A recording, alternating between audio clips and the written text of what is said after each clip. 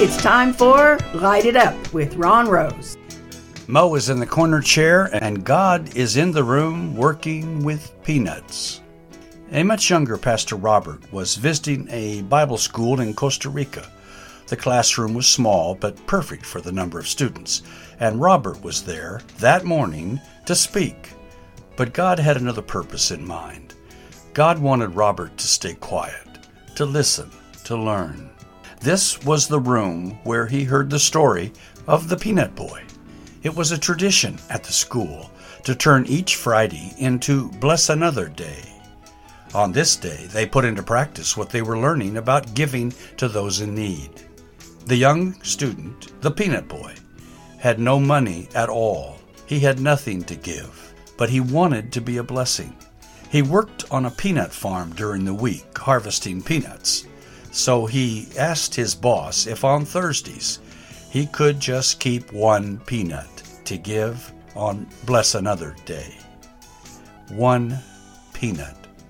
The farmer agreed, and every Friday this poor student would bring one peanut to school and give it to a student in his class, and God was in the room. In a few months, this young boy was able to give small amounts of money, and by the end of the semester, he was buying pencils and school supplies for the poorest students. And God was still in the room. And wonder of wonders, when the next year began, he could give enough to pay the tuition for another student.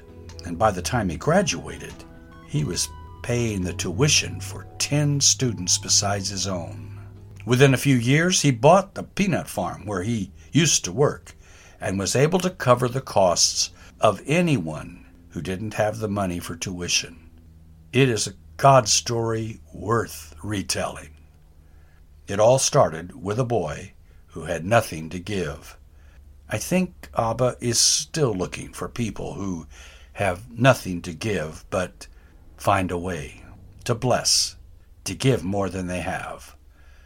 Oh, that makes me smile.